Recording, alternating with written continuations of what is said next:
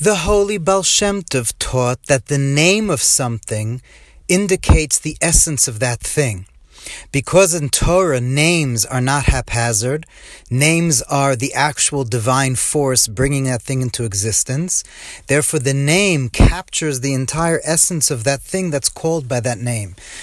Perhaps in English a rose by any other name would smell as sweet, but when it comes to Lashon Kodesh, the holy language of Hebrew, then the name conveys its whole being of what that thing is.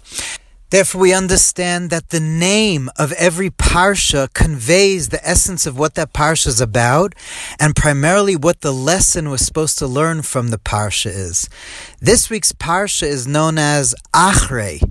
Sometimes it's referred to as Achrei Mos, after the death, but in many, many places it's just known as Achrei, which means after, afterwards. And the Lubavitch Rebbe once said, what lesson can we derive from the name of the parsha Achrei, after? What is after coming to tell us? And the Rebbe said that you could tell it from the actual parsha itself. We know that the first half of the parsha is all about Yom Kippur, the holiest day of the year, when the holiest person, the Kohen Gadol, the high priest, would go into the Holy of Holies.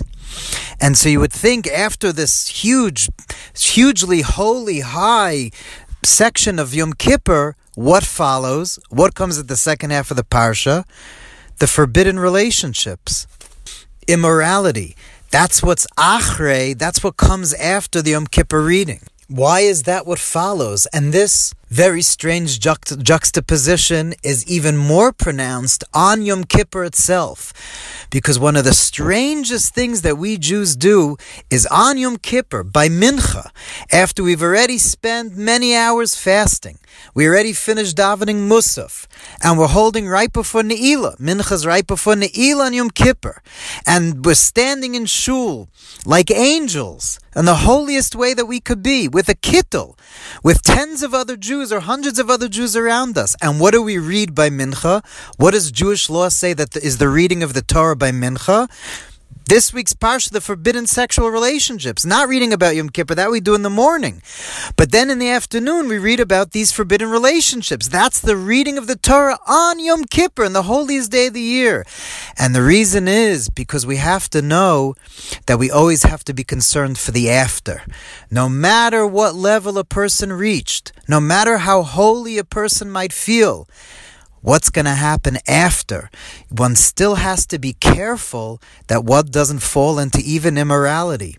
Because the fact that a person is holy at one point, or holy for months or years, the sages teach us, Al tamin ba'atzmecha ad yom moischa. Don't believe in yourself until the day you die. Now, what does it mean, don't believe in yourself? It doesn't mean the way we in the English language say, believe in yourself. Obviously, we have to believe in ourselves. But what do the sages mean?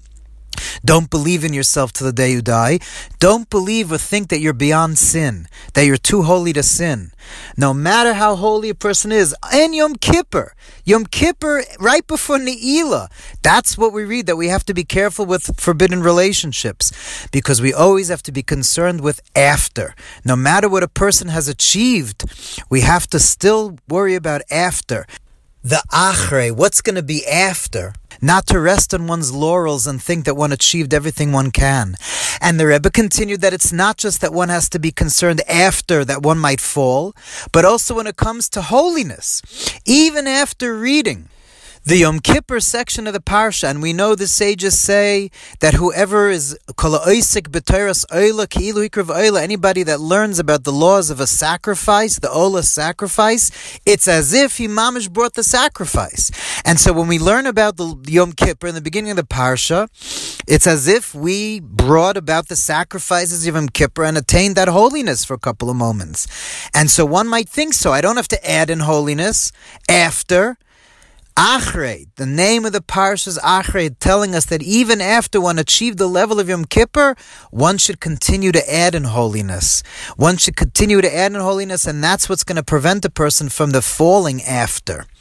Of course, this doesn't mean a person should not live fully in the present, but we have to be planning and concerned about what's going to be after, and hope that the after will be even greater and holier than the present. Good Shabbos.